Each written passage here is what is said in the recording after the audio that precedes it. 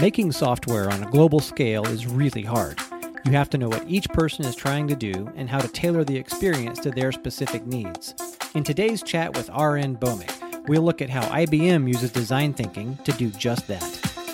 This is Design Driven, the podcast about using design thinking to build great products and lasting companies. Whether you're running a startup or trying something new inside a Fortune 1000, the tools, methods, and insights we talk about will help you create things people love. Design Driven is brought to you by 9 Labs, guiding innovators and product teams through executing their vision. Find out more at 9labs.com. And now, your host, Jay Cornelius. Hey, welcome back to Design Driven, everybody. We are excited today to have R.N. Bhowmick with us. He is the VP of Design for the IBM Cloud. He's working on all kinds of cool stuff there at IBM. So, hey, Aaron, how are you? Good, thank you, and thanks for the opportunity, Jay. Oh, absolutely. I'm glad you can join us. So, why don't you tell everybody a little bit about yourself, your background, how you got to IBM, and what you're working on there that's exciting? Great. I am a designer geek by all accounts, both from a schooling perspective. I did my master's in the field of human-computer interaction and then got into corporate life as a designer. And in the field of design, fortunately, I got a chance to work on many different kind of products that touch many different kind of user base. So all the way from very technical products around database administration, system monitoring, development, to very self-service, walk up and use kind of products that folks like sales reps use. My early to mid actually, part of my career has been at Oracle, where I initially learned the tricks of the trade, grew up the ladder, managed teams, managed strategies, led teams, formed teams, etc., and eventually was leading a pretty huge portfolio mission. On from then, we moved on to a little bit of a different take at the world of software into the world of cloud. And that's what drew me into IBM. IBM has an incredible history of innovation. All the way, going back to folks like Elliot Noyes and other folks like Paul Rand, and even more contemporary, even though it's in the 80s, folks like Richard Sapper. They've all designed great products. But what IBM gave me is a promise to come in and introduce the world of cloud to our customers in a very different UX differentiated way. Essentially, the promise is to provide products that are not only great at technology, not only great at functionality, but also great user experiences. So that's what drew me into IBM. I lead up a global design team across probably 8 studios around the world, all tied to products tied to the hybrid cloud portfolio. Many different kinds of products, again, different user bases, all the way from machine learning products, data science, to development products of Java-based development, Node-based development, to self-service usage of things like file sharing. So a gamut of products, different choices of technology, different complexities, but IBM keeps it interesting, and innovation is at the forefront. Yeah, I've seen a lot of interesting stuff coming out of IBM recently, and I've got a number of friends there. Can you talk a little bit about the process? Because you've got a very broad scope of both the services that you're covering and the types of audiences that you're delivering those services to. Yeah, absolutely. In fact, a little bit of a history tied into the process. The process took a little bit of time to sort of tweak and tune. But our belief is that the technology we use at work should be delightful, intuitive, and efficient as the technology we use in the rest of our lives. And to do that, we believe that design and designers will drive the next generation of reinvention. So to do this, we kind of realized that we needed to build a more sustainable culture of design, of encouraging our people and giving them the ability to take a step back It's not just about what can be built, but what should be built, and also about how. So in terms of that mission, the key to getting a process is also having a wider view. So we look at the problem in three different sort of lenses: people, places, and practices. So people, which is the designer in this example, or the set of designers, we went out and actively hired the right kind of designers with a diverse set of perspectives, skills, crafts, and vision. And just to give you a kind of a ballpark number, we'll likely be rounding off around 1,500 to 1,800 designers for the whole of IBM. Wow, that's a huge team. Yeah, and it sort of makes it probably the single largest standalone design capacity in the history of design. But we do it in a more tactical way. Not only we hire from the right schools, and by the way, 2/3 of our hires or new hires are coming out of undergraduate and graduate degree programs. So we go and hire them, we bring them in, and we introduce them to this onboarding boot camp for roughly around 6 weeks to 3 months, where Is they this go the program through. in Austin? That's the program in Austin. That's correct. And we have actually rolled out the program to be in other parts of the other global studios as well, just to scale. But folks go through this training program, working on real life problems and getting the hang of how to apply design thinking principles, design languages, how to work with business in the confines and constraints of real life problems. So by the time they're out of the boot camp, a pretty set of skills that we can put into practice. So that was the part one of the lens. The second one was places. So we have around 28 studios and counting in over 20 countries and 6 continents. Some are bigger than others. Austin is one of the big flagship one, for example. Some are specifically dedicated to external client-facing activities, while some are hybrids, where we have sort of marketing, communication at corporate level with product designers and offering managers and product managers, all housed in the same space. So that's the places part of it. And then the final part is the practices. This is where your question was about.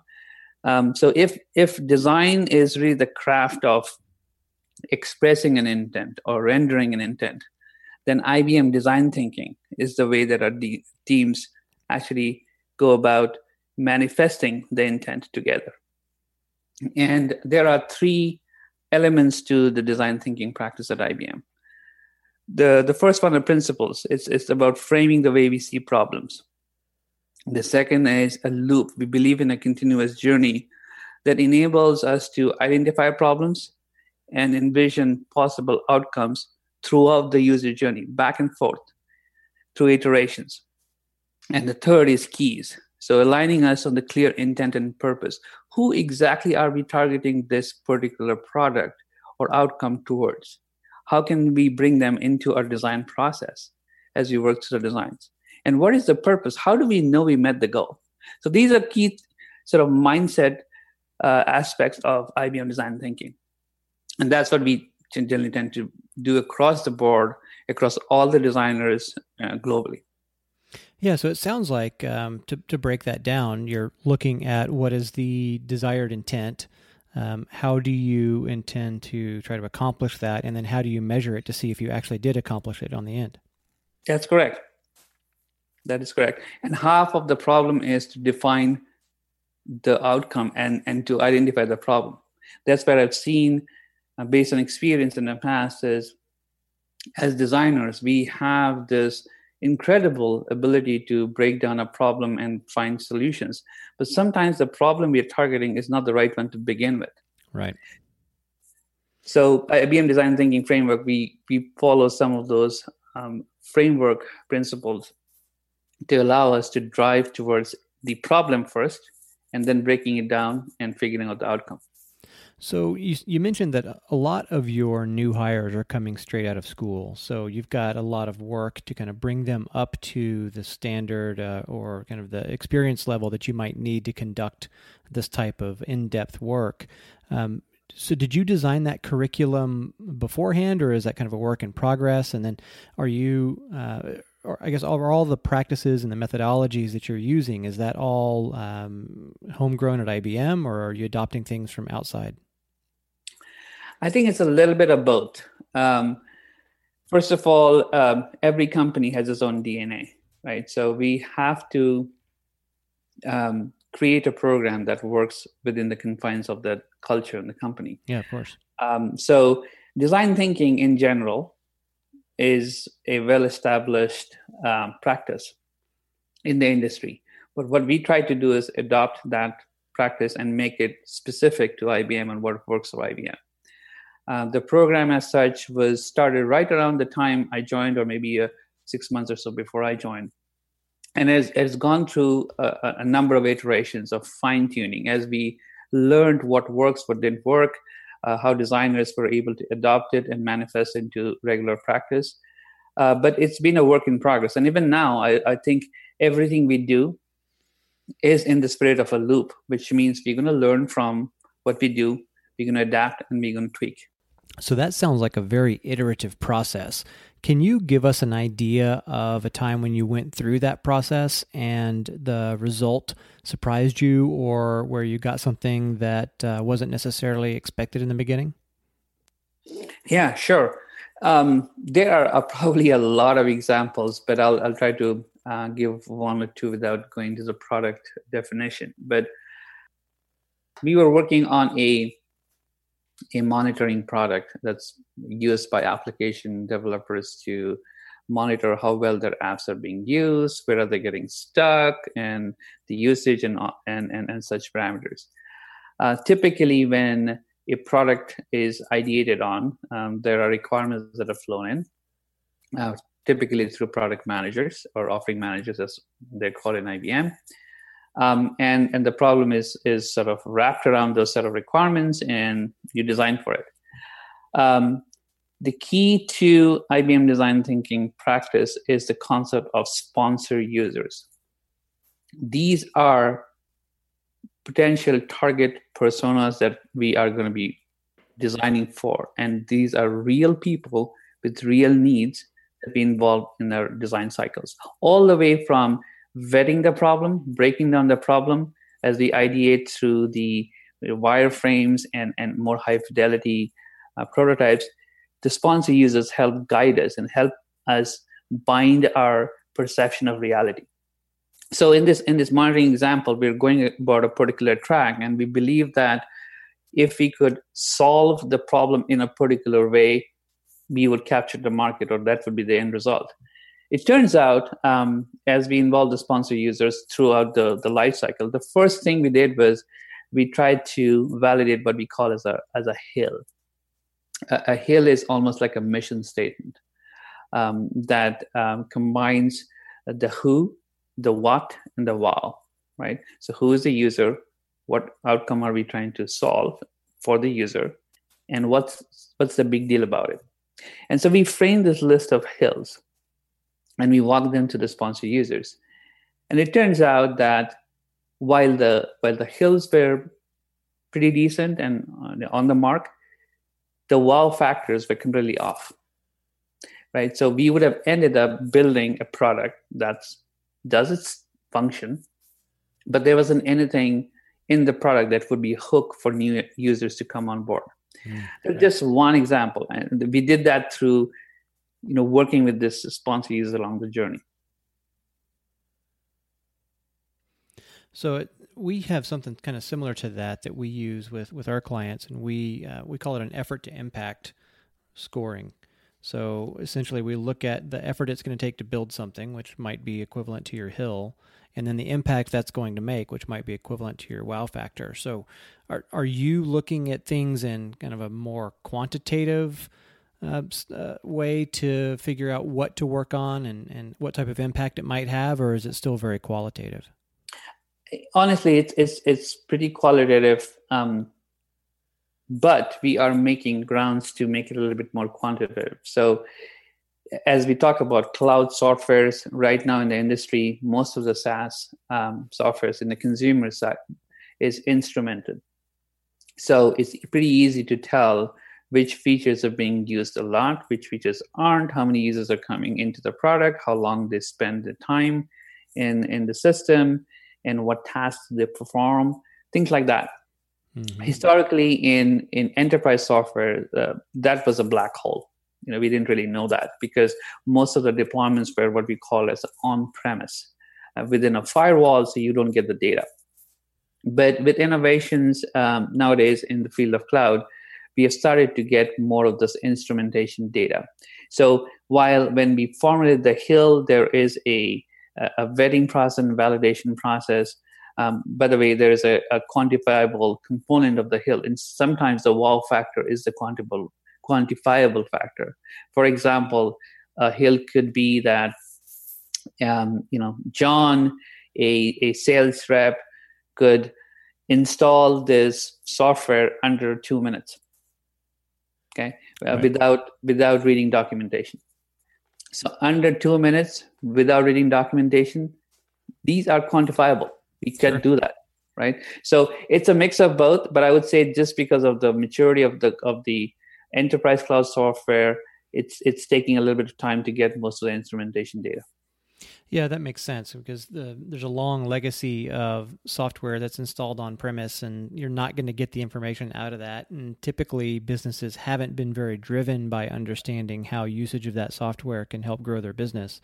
But that's changing, right? So now teams like yours are coming along and saying, well, if we can make it 20% more efficient to fill out that form, that saves you X millions of dollars over the year. Right. Absolutely. And in fact, there are other ways we've been handling these kind of problems historically. So, one is getting the data from our production level system, which you said is kind of hard because in on-prem and customers are reticent to share the data. But with the advent of new technologies wherein you can sort of mask the data and just sort of aggregate the data up is good enough. Also, we tend to do a lot of user research studies, both during the design cycle and the post-design cycle. So in the post-design cycle, we get to measure things like task completion rates, which essentially means how many users could complete a task successfully within a given time boundary, and collecting things like error rates. Mm-hmm. Or how many times did they have to call support? These are metrics we can collect through user research studies for a smaller sample size, agreed, but on production systems that fairly mimic the realistic customer environments. And again, pulling those numbers and aggregating them up and sharing it with the customers is always an eye-opener because we can then do design A versus design B kind of comparisons, right? Easily and say, okay, well, it's not just a qualitative I like this better because the visual appeal or the visual language of this design option is better than the other, but it also has workflow impacts and productivity impacts. Doing design X will make you more productive because we found that users of your company, specifically your company, that fall along these personal lines would be able to do it without any training versus the other one, which will require a little bit of a heads up training and documentation. So it's easier to do that right now as opposed to 2 or 3 years later. But we have a lot of more work to do on that front because what I would like to see enterprise software go is be a little bit more predictive than reactive, right? So it should be able to sense the usage of your product and sort of optimally hide or disclose features and constructs to users as they use the system. Because we need to progressively disclose the right tasks at the right time to the right users so they become more productive. Historically, we could still do that by getting data, running the studies as I talked about, but that's being very, very reactive.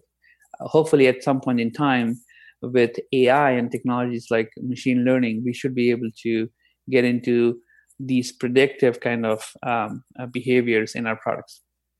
Yeah, I agree. I think that's a logical next step for software is to be much more adaptive to the user rather than just dumping every single potential feature it has on the interface at one time. Yeah, absolutely. Yep. Can you talk a little bit about a project where maybe the business stakeholders were maybe apprehensive or dubious about the potential outcome, and then after you going through some human-centered design practices and really focusing on how the product is used by those people, that had a surprising outcome or had a business result that was unexpected? Yeah, again, many stories on that front as well, because it boils down to how much of market data was available when the problem was being framed. We have a whole bunch of products around application developers and API development, for example. And in this one particular case, we were trying to design this new software from scratch. And it was targeting API developers. The idea would be for an API developer to be able to go there, get access to APIs, and be able to share the APIs with other folks, enforce security around them, and publish them. And traditionally, the business was very much focused on let's hone in specifically on developers equal to API developers, as in ones who are responsible for creating, maintaining, and publishing APIs. Mm-hmm. And as we went through the journey of both the design and the user research in parallel, we found out that the concept of the persona of API developer is fairly undefined, in that there are multiple personas involved in the same construct, and we needed to sort of scale up, right? Or rather expand the persona we're targeting. When we found that out, we changed some of our design constructs and design boundaries. And in fact, the shape of the product changed. And as we changed the shape of the product, we quickly found out that the conversion rates of people coming in to try out our new products dramatically changed, right? And that was a huge business impact. Now there's obviously a discussion between conversion versus adoption longer term, and that's still to be played out. But the real business impact was through the process we went through. The design team was able to convince the stakeholders that it's probably good, relevant, and important for us to expand our persona for the product that we're targeting. So you expanded the persona beyond what you initially thought. That seems a little bit counterintuitive to me. I would think you would want to have a little bit more precise persona. Yeah, that's true. But the challenge is sometimes, you have a few unknown unknowns. So you make an assumption that this particular product is targeted only towards this specific persona. But when you put it in practice, you find that there are other personas who have an affinity towards their product. They start using it. They start expanding their sort of forte. It's a little bit of, at one point of time, you had very unique roles of a database administrator and a developer. Mm-hmm. Nowadays, a developer, a full stack developer, can code, can do the database programming, and in some cases manage their own database instances. So because the persona lines are blurring, we are learning really, really fast, and especially in the cloud environments where the barrier to adoption is really low. It's been a really interesting experience. So our assumptions for personas we begin with may not hold by the time we release the product. Sure, because things move very, very quickly. And as you said, the lines are blurring between what roles, or how we used to define those roles. And people have different skill sets that cross those boundaries and cross what are essentially organizational silos as well. So I guess it's becoming a bit more difficult to define how people fit distinctly into those personas. So is your approach to just broaden the persona, or are you doing something where you're having multiple personas that kind of overlap each other Venn diagram style? Yeah, so it's a little bit of both. First, we do want to create role-based experiences, which means for a given role, for the tasks that they perform, we create an experience, or we define an experience that is integral to how they work. Now, That's a very purist model, and we want to go there as long as we know exactly what the roles are and what are the tasks that they're targeting. But in this, blurry land of a particular persona might have multiple roles. What we're trying to create is a more of an adaptive experience. So you can start out by a core set of tasks in a particular product, and then you scale out. You scale out by letting the software progressively disclose key functions and tasks to you, so you can then expand your knowledge of the domain area beyond your core role. So we have to support role-based experiences. At the same time, we need to make sure architecturally, behind the scenes, we can expand the definition of roles, so we don't encounter any artificial constructs of what a role does. Sure. And so the same persona might undertake different roles at different parts of the user journey. That's correct. That's very much correct. And it's generally, one of the debatable topics in design is what's the difference between a persona and a role. But at the end of the day, a person, performs a set of tasks in a given context, in a given environment, and the tasks may change because of many different reasons.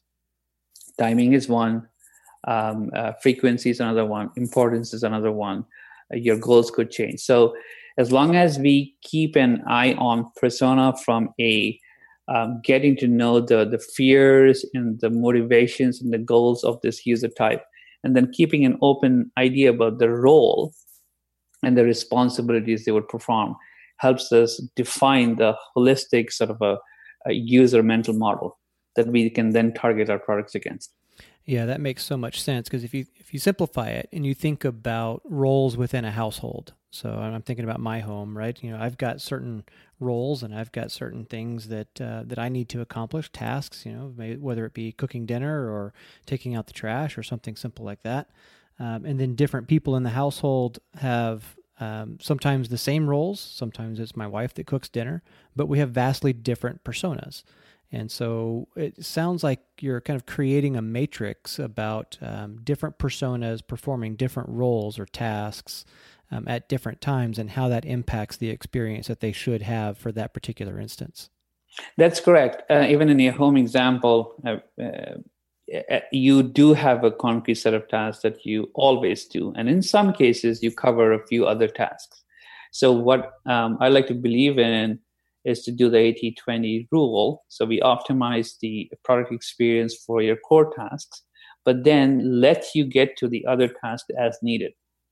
And if we do a great job in adopting machine learning models into our products, we will soon know and we'll understand the pattern of your work. So then we can make the product more and more simplistic in that we only show you the stuff you care about. And for the corner cases where you may need to do a few other tasks, you can get there through progressive disclosure or through detail on demand, or we have many other strategies.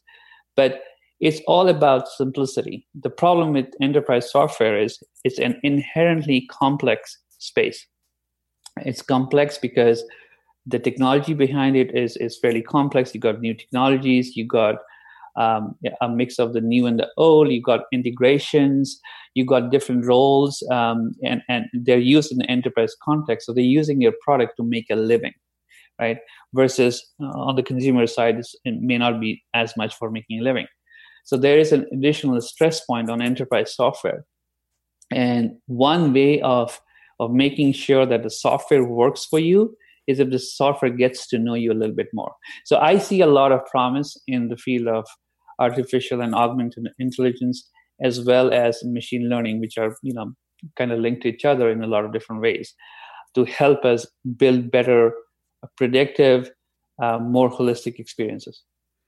Yeah, that's super fascinating stuff. I'm sure you've got several projects underway. I'd love to hear about one that's kind of starting now, and then have you back on the show at some point in the future and hear how it actually came out to work in the real world. Yeah, many such projects. Again, if I could just call out a few examples. So in most of our products, again, tied to very much productive or enterprise users, they are trying to perform their job.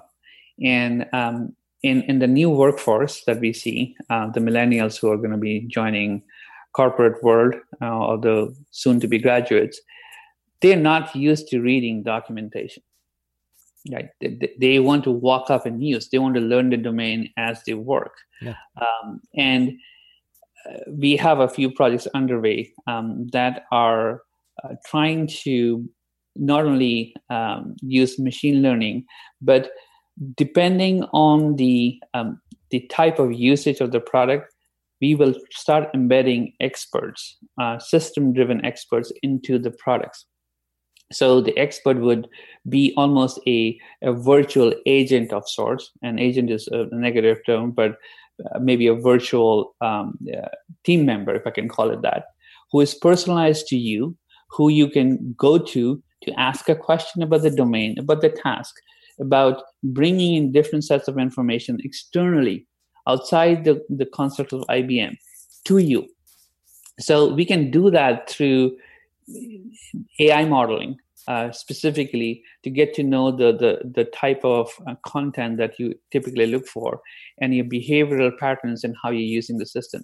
So if you're able to keep the user using the product, they get more out of the product. From a business standpoint, we have more user adoption that brings more revenue. But more importantly, from a user satisfaction perspective, if we have those advisors or agents embedded, it makes their life a lot simpler. So, and that's just one example. There are tons of other examples. Sure. And it's kind of getting into an area which I find super fascinating, which is the parallels between building products that help customers accomplish tasks and help actually people get things done and be more productive in their lives, and the kind of more philosophical nature of interpersonal relationships between humans. So if two people are forming a friendship or a romance, there's a number of steps that they have to go through as they strengthen that bond. And so I'm really curious and kind of fascinated to get your thoughts around that idea of how can we learn from the way we build personal relationships and apply that to how we build products that help people accomplish things. Yeah, that's a great question, Jay. I think if there's one missing focus in enterprise software, it is collaboration. It's heavily undermined and almost treated as a siloed solution that happens on the side. But like you said, two individuals forming relationships. Enterprise users, the users in general, when they're using the system, they're not just working within themselves. They work with their team members. They work with folks who are like stakeholders. They work with domain experts. But all of the information is somehow not tied to the system and somehow has to be sort of taken offline. In an ideal world, as we develop trust in human relationships, that's by spending more time with each other. That's number one, right? So how do we build a system that allows user-to-user collaboration embedded within the system, within the environment, that's self-beneficial? So it's not just you spending time with each other. It's also what are you giving and what you're getting. To develop trust, at least on the credibility side, if you get a recommendation from a system and you try the recommendation and it works, that's a great win. That's how you start developing trust. And trust is key to a relationship. And I think if we leverage machine learning to provide the right recommendations to the user at the right time and sort of provide a hook for the user to adopt it, they will trust the system more. And when they trust the system more, inherently, they will be more open to trying out new stuff. And hence, they will also be more productive. So trust is a critical part. And I think we can enhance the trusting relationship between man and the machine with embedded intelligence and predictive modeling and recommendations. Yep. No, I think that's a really fascinating direction for software development and product development to go in general. And I'm glad to hear that that's someone out there who's kind of thinking the same way. So I want to be respectful of your time, and we've had a great conversation here. So, and just kind of wrapping up, what are your closing thoughts about people who are pursuing how to build great products, and how should they go about doing that? What philosophies should they adopt, or books should they read? What do you recommend? Books. Well, I'll start off by saying for anyone getting into the field of design, they should read the Don Norman book, Design for Everyday Things, right? That's just a basic. But it's more than books. It's really a mindset. For you to get into design, you need to fall in love a little bit with the problem and not necessarily the solution.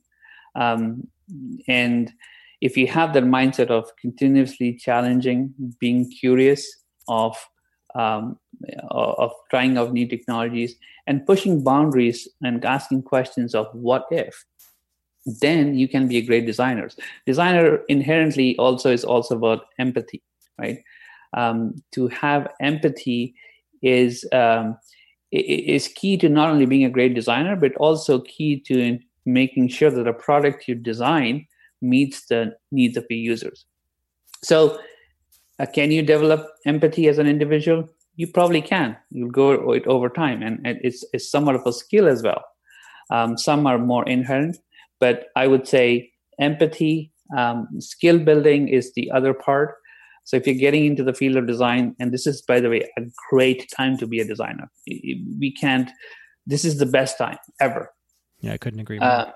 And for you as a designer to make an impact, learn a little bit about the business. It's not just about the product. It's about what the product does and how it brings revenue to the company you're coming in for. Now, I'm talking in the context of enterprise software, but it's not about being purist and designing for the sake of design. It's designing for solving a human problem, right? So if you have the right mindset, you have empathy, you can break down bigger, complex challenges into small, meaningful solutions, then this is the field for you. Yep, fantastic advice. Well, thanks again for being on the show today. If somebody wants to reach out to you and learn a little bit more about what you're working on, or just chat with you in general, what's the best way to get in touch? Best way would be through Twitter at Aaron Bhowmick. Fantastic. And we'll link that up in the show notes too. Well, thanks again for being on the show. As I said, I'd like to get you back on at some point and hear about how some of the products you're working on now have actually manifested themselves in the real world. So I look forward to doing that sometime soon. Awesome. It'll be an exciting opportunity again. All right. Thanks. Thank you. That's it for today. Design Driven is brought to you by 9 Labs, guiding innovators and product teams through executing their vision. Find out how they can help improve your digital products at 9labs.com. Have comments, questions, or an idea you'd like us to cover? Point your browser to designdriven.biz and click Contact Us at the top of your screen. We'd love to hear from you. Tell your friends and colleagues about the Design Driven Pod. Post on Facebook, Twitter, LinkedIn, or send them an email and tell them to go to designdriven.biz or wherever they find their podcasts. Until next time, remember what Thomas Watson, founder of IBM, said: good design is good business.